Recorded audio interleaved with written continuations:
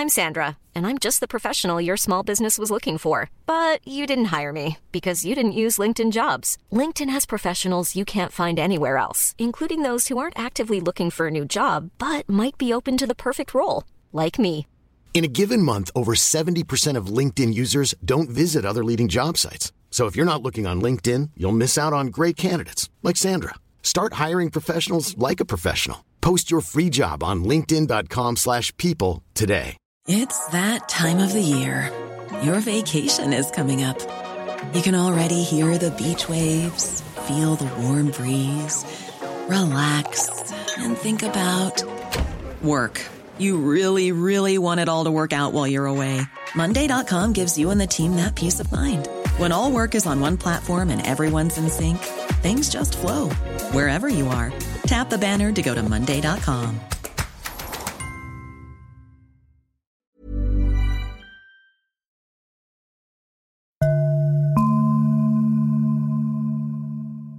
It was an announcement that caught the room by surprise.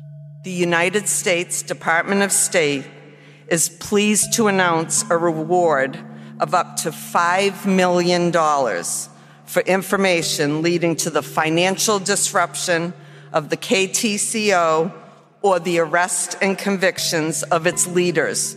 The Kinahan Transnational Crime Organisation is a billion-dollar criminal gang with its roots in Dublin, sanctioned for links with international terror organisations. The Kinahans are very unusual, and I would regard them as almost unique. They have managed to attain a status that I haven't previously encountered with organised crime gangs. They're really like a James Bond villain at this stage. Who are they? How did they get so big? And what will happen now they've been sanctioned? You're listening to Stories of Our Times from The Times and The Sunday Times. I'm Callum MacDonald, sitting in for Manveen Rana. Today, the Kinahans, the crumbling of a billionaire crime family.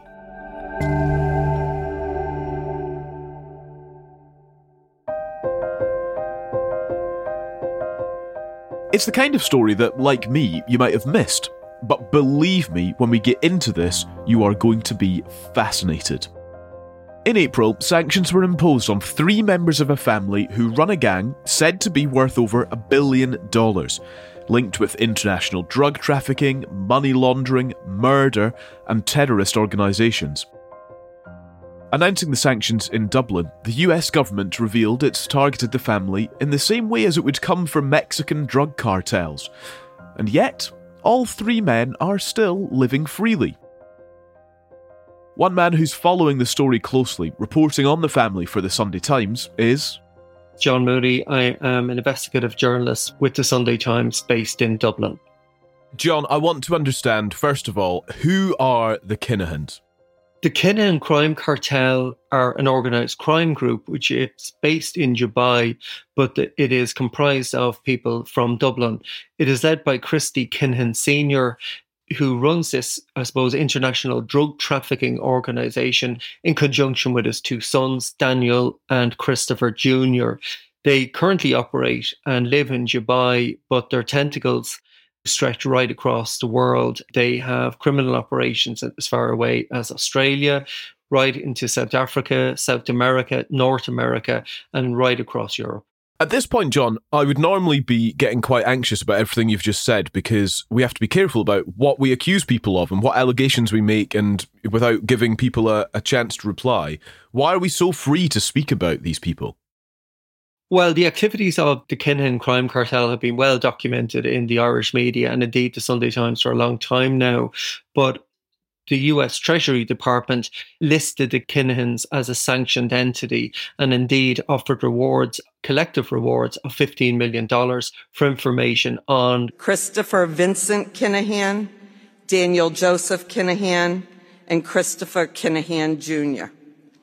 This reward is offered under the Department of State's Transnational Organized Crime Rewards Program.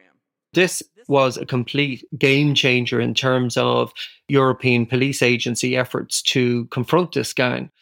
the fact that the American authorities have actually issued reward posters for these people, and they've actually circulated these in various languages right across the world. So there's no real issue about what these people do anymore. They regard themselves as business people who run various types of legitimate industries. But for a long time, they've been named in Irish courts and in some UK courts, I understand, as being an organised crime gang. The Kinahans now have a problem because the actions taken by the US Treasury prohibits anyone who engages in business with the US to have any connections with them whatsoever. They can't travel internationally. They have difficulties using any sort of credit cards or debit cards or bank accounts. The decision by the US authorities to actually openly declare war on them left really no room for doubt about this anymore. It's quite clear now that they are public enemy number one amongst law enforcement agencies right across Europe. Just a thought, John, have you ever felt yourself in danger as a result of reporting this story? During the years, there was certain information that the Sunday Times obtained that we didn't publish because I was pretty sure we would have had lots of security problems as a result of that.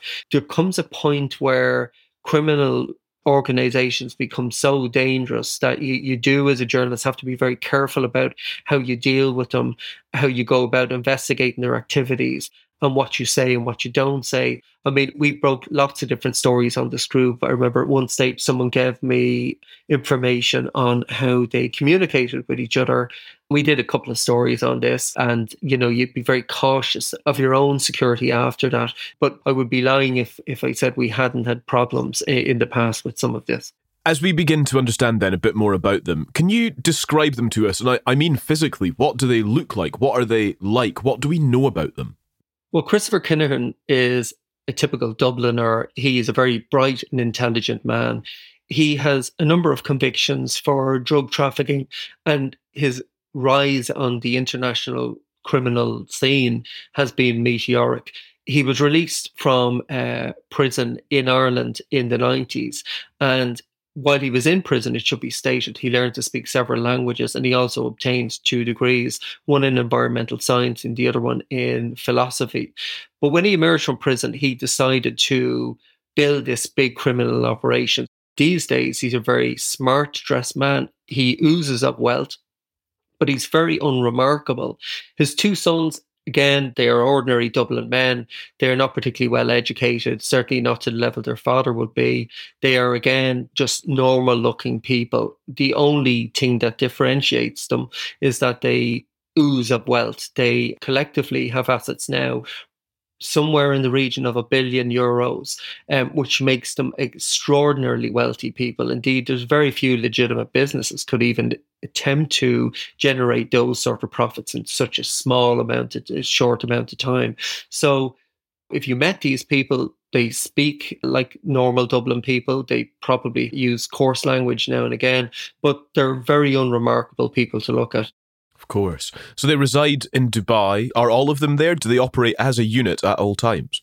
When Christy Kinahan began to build his operation, they initially moved to Marbella and they accumulated vast quantities of wealth whilst living there. And the key to their success was they managed to wholesale drugs and take themselves out of street dealing. So they provide huge quantities of cocaine to other criminal groups across Europe. And indeed, they spread their activities right across the world. They're logistical geniuses. They're very good at organising shipments of illicit contraband, but also money laundering. They've also moved into cybercrime, lots of different types of crime. So when they were in Spain, they had built up a formidable presence there. There are suggestions they also corrupted law enforcement. No one seemed to be able to do anything about them. There were a succession of investigations led by the Irish authorities that always collapsed at the last hurdle. Something went wrong, and there were many cases of money being seized from these people and returned to them just as fast. However, in 2016, there was an attempt made on Daniel Kinahan's life during a visit to Dublin. I should warn you now that you might find some of the following audio distressing. Daniel Kinahan was attending the weigh-in for a boxing match he was helping to promote when gunmen dressed in security service uniforms burst into the room at an upmarket hotel and started shooting. Kinahan escaped through a fire exit, but one of his associates was killed. The attack was caught on video from the weigh-in.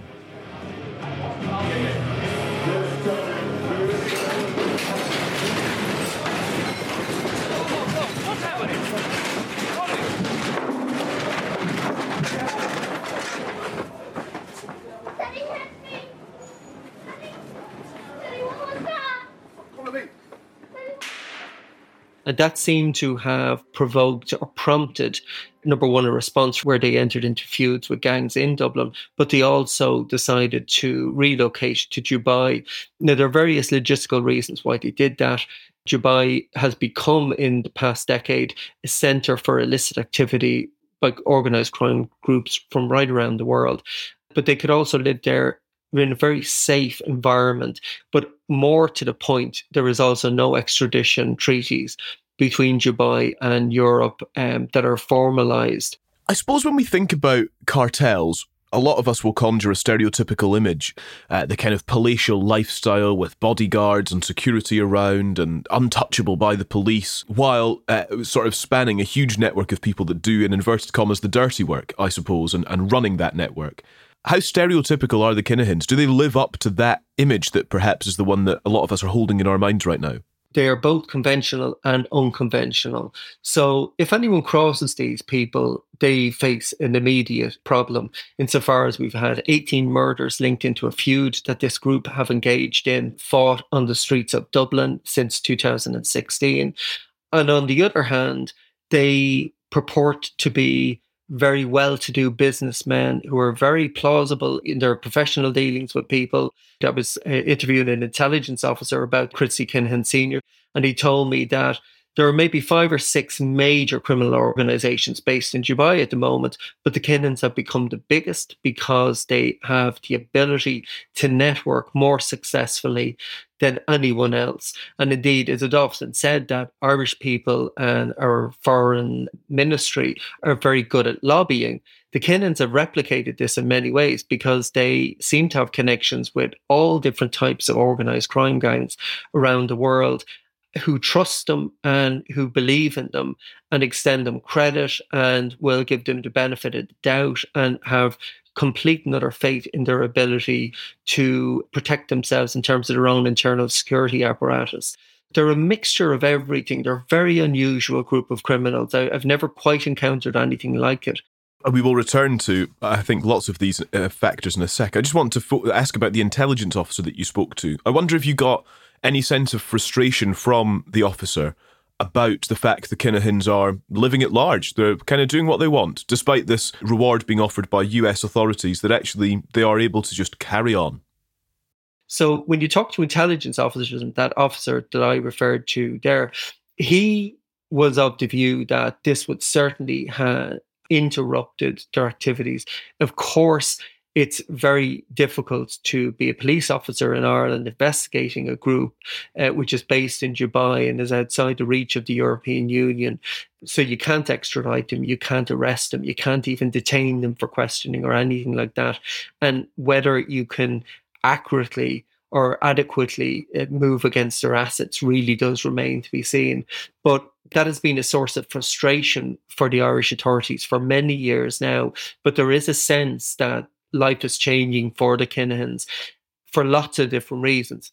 I've never seen a case where the American government have gone after an organised crime gang, offered huge amounts of money for information on them, and these people have went off into the sunset and continued on with their activities. If you look at the past cases of criminals that have been subjected to this type of attention, people like Pablo Escobar, El Chapo, people like that, they inevitably either get killed or end up in prison. And there's a belief now, certainly in Ireland, that this is the fate that awaits the Kinahans, although when or where that happened remains to be seen. While Christy Kinahan Sr. may have kept a low profile, one of his sons, Daniel, has perhaps tried to rehabilitate himself and become known as a boxing promoter, referred to by one fighter as being the most powerful man in the sport. Daniel Kinahan became a central player in international boxing promotion over a period of years. And this is pretty typical of an organised crime figure. Many of them, when they reach a certain wealth and status, they transform or attempt to morph into legitimate industry. And the chosen industry that the Kinahans tried to move into was sports promotion. And he seemed to be dealing with some of the biggest promoters in the world. Bob Arum, the American promoter, for example, knew him quite well. Our relationship with MTK has been tremendous, and particularly with Dan, who was the original founder of MTK and now is still an advisor to them and is in effect our advisor regarding the Mideast. If you Google his name, you will see lots of different very influential figures in boxing, often praising him and the advice that he gave them. And indeed, Tyson Fury, the world heavyweight boxing champion, at one stage issued a social media post where he thanked Daniel Kinahan for all the help and advice he'd provided.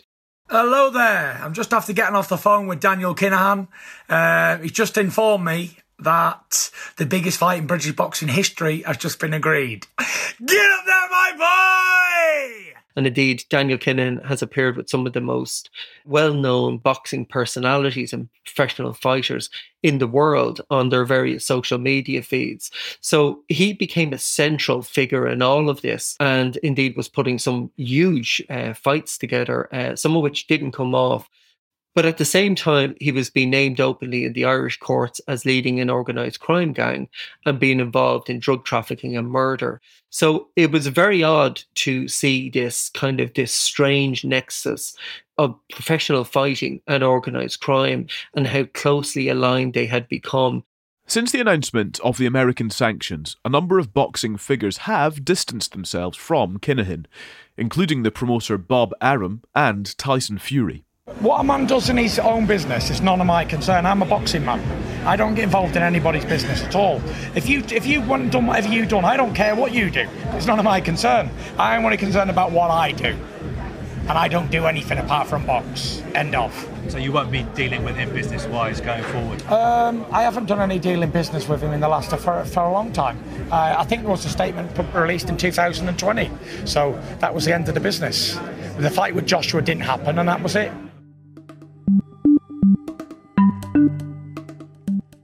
Coming up, where do the sanctions leave the Kinahan crime cartel?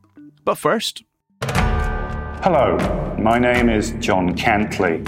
I came to Syria, where I was subsequently captured by the Islamic State. John Cantley sat in a darkened room. It was the first of a series of 7 such videos. Maybe I will live and maybe I will die. Last Man Standing, a new 8-part investigative series, begins this Friday with me, Anthony Lloyd, war correspondent for The Times. Listen wherever you get your podcasts. Ryan Reynolds here from Mint Mobile. With the price of just about everything going up during inflation, we thought we'd bring our prices down. So to help us, we brought in a reverse auctioneer, which is apparently a thing. Mint Mobile Unlimited Premium Wireless. How to get 30, 30, how to get 30, how to get 20, 20, 20, how to get 20, 20, how to get 15, 15, 15, 15, just $15 a month? Sold! Give it a try at mintmobile.com/switch. $45 up front for 3 months plus taxes and fees. Promo rate for new customers for limited time. Unlimited more than 40 gigabytes per month. Slows full terms at mintmobile.com. I'm Sandra, and I'm just the professional your small business was looking for. But you didn't hire me because you didn't use LinkedIn Jobs. LinkedIn has professionals you can't find anywhere else, including those who aren't actively looking for a new job, but might be open to the perfect role, like me. In a given month, over 70% of LinkedIn users don't visit other leading job sites. So if you're not looking on LinkedIn, you'll miss out on great candidates, like Sandra. Start hiring professionals like a professional. Post your free job on linkedin.com/people today. I'm David Baddiel. I'm a writer and a comedian and a Jew. I'm Saeeda Varsi. I'm a businesswoman and a politician and a Muslim.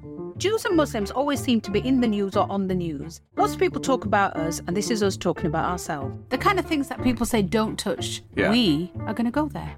I mean, I think Jews and Muslims are talking about these things, but I think they're not talking about them together because they're worried that if they do, sparks might fly. A Muslim and a Jew go there. Find us wherever you get your podcasts.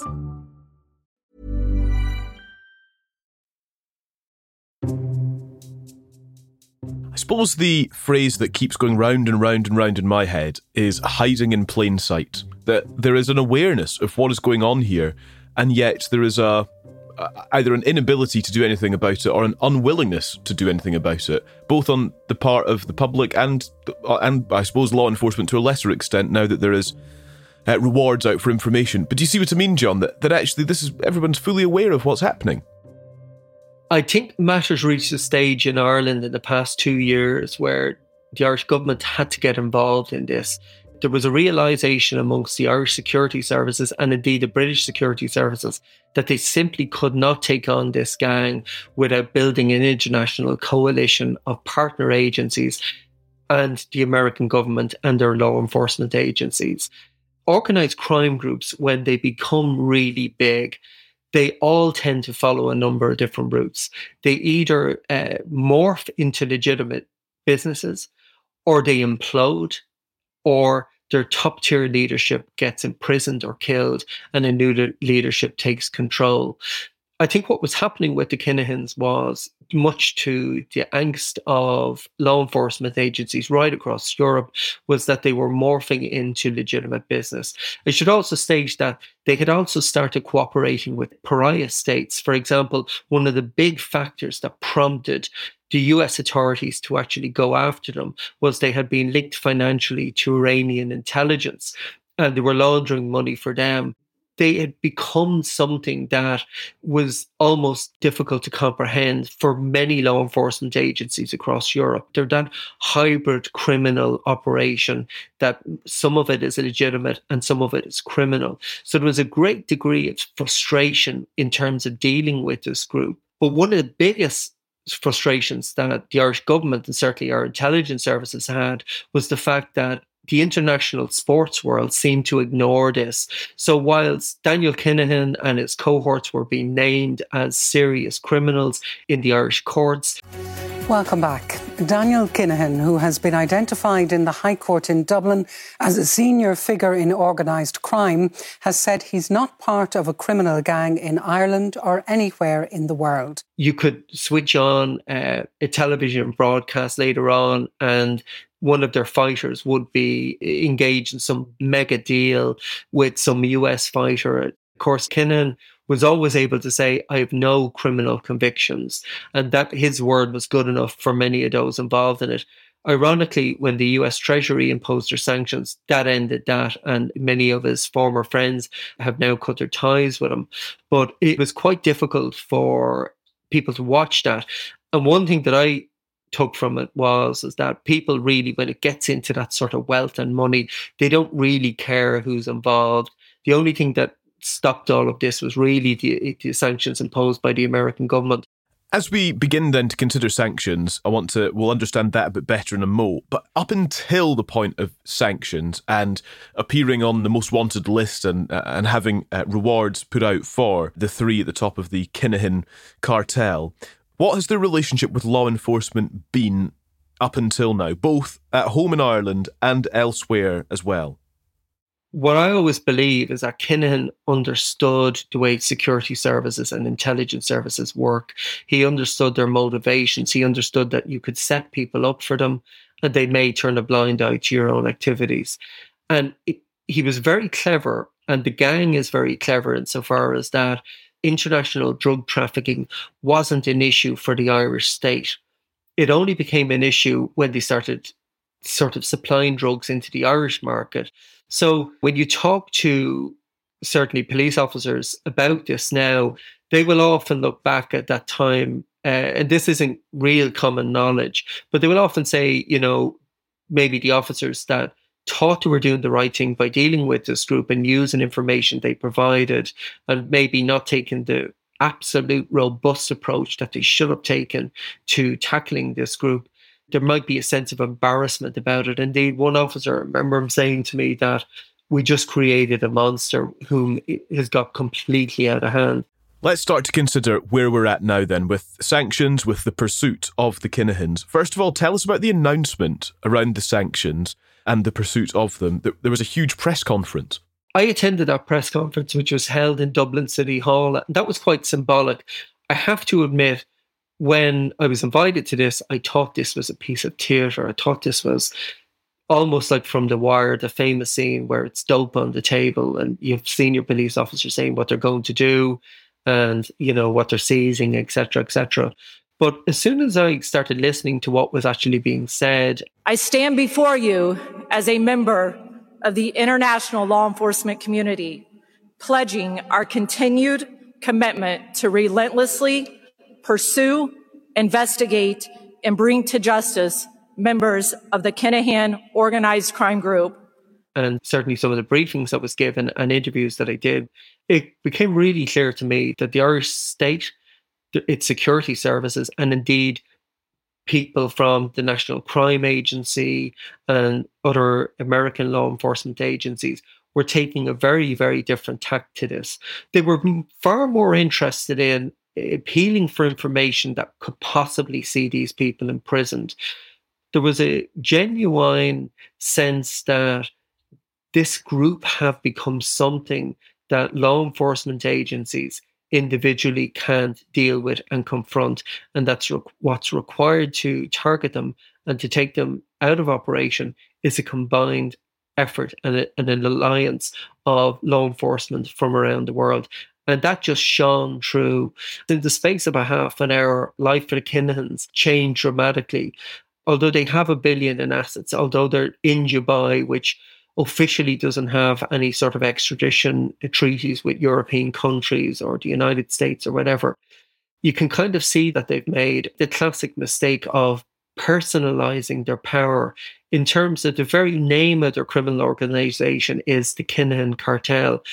If I asked you who runs the Sicilian Mafia or one of the other mafia groups in Italy, or even some of the big Mexican cartels or cartels in Colombia, you'd be hard pushed to tell me who actually controls them, who directs their activities, and who is the most powerful criminal in those regions. But the Kinahans, their name is now their brand, and that is quickly turning into the biggest Achilles heel that they have. Where this renewed focus by international law enforcement leaves them, however, is yet to be seen. There's lots of different things could happen to them. I should also state that it's entirely possible that they may relocate to somewhere like Russia or Venezuela or take up residency in some country that is regarded as a pariah state. But then, these are 3 Dublin men. Would they really want to live in Moscow? Would they really want to live in Venezuela? Would they really like to live in Tehran? I'm not sure they actually would. If I may, John, you seem quite intrigued, quite fascinated by the Kinahans. Have they become something of a journalistic obsession for you? The Kinahans are very unusual, and I would regard them as almost unique. They have managed to attain a status that I haven't previously encountered with organised crime gangs. They're really like a James Bond villain at this stage. I was talking to someone recently who was kind of giving me sort of the lowdown on the sheer variety of crime that they're involved in. The guy who's a very seasoned intelligence officer said to me, you can pretty much say anything you want about them. They're involved in everything. And that wasn't past remark or anything like that. That was a proper intelligence assessment of this group.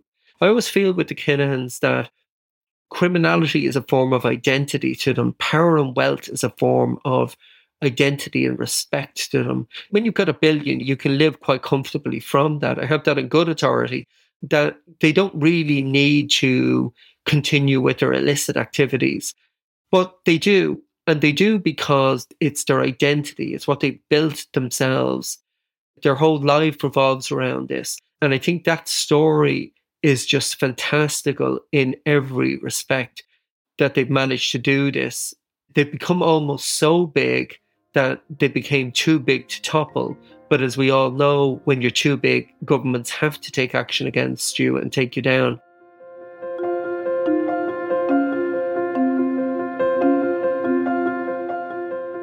You've been listening to Stories of Our Times, a podcast brought to you thanks to subscribers of The Times and The Sunday Times. I'm Callum MacDonald. Our guest today, investigative journalist for The Sunday Times, John Mooney. You can read more of John's reporting on the Kinahans at thetimes.co.uk or in print. This episode's producer was Edward Drummond, the executive producer is Kate Ford, and sound design was by Tom Birchall. If you have a story you think we should be covering, if you've got an idea for any future episodes, or thoughts on what you've just heard, send us an email to storiesofourtimes@thetimes.co.uk. I'll see you again soon.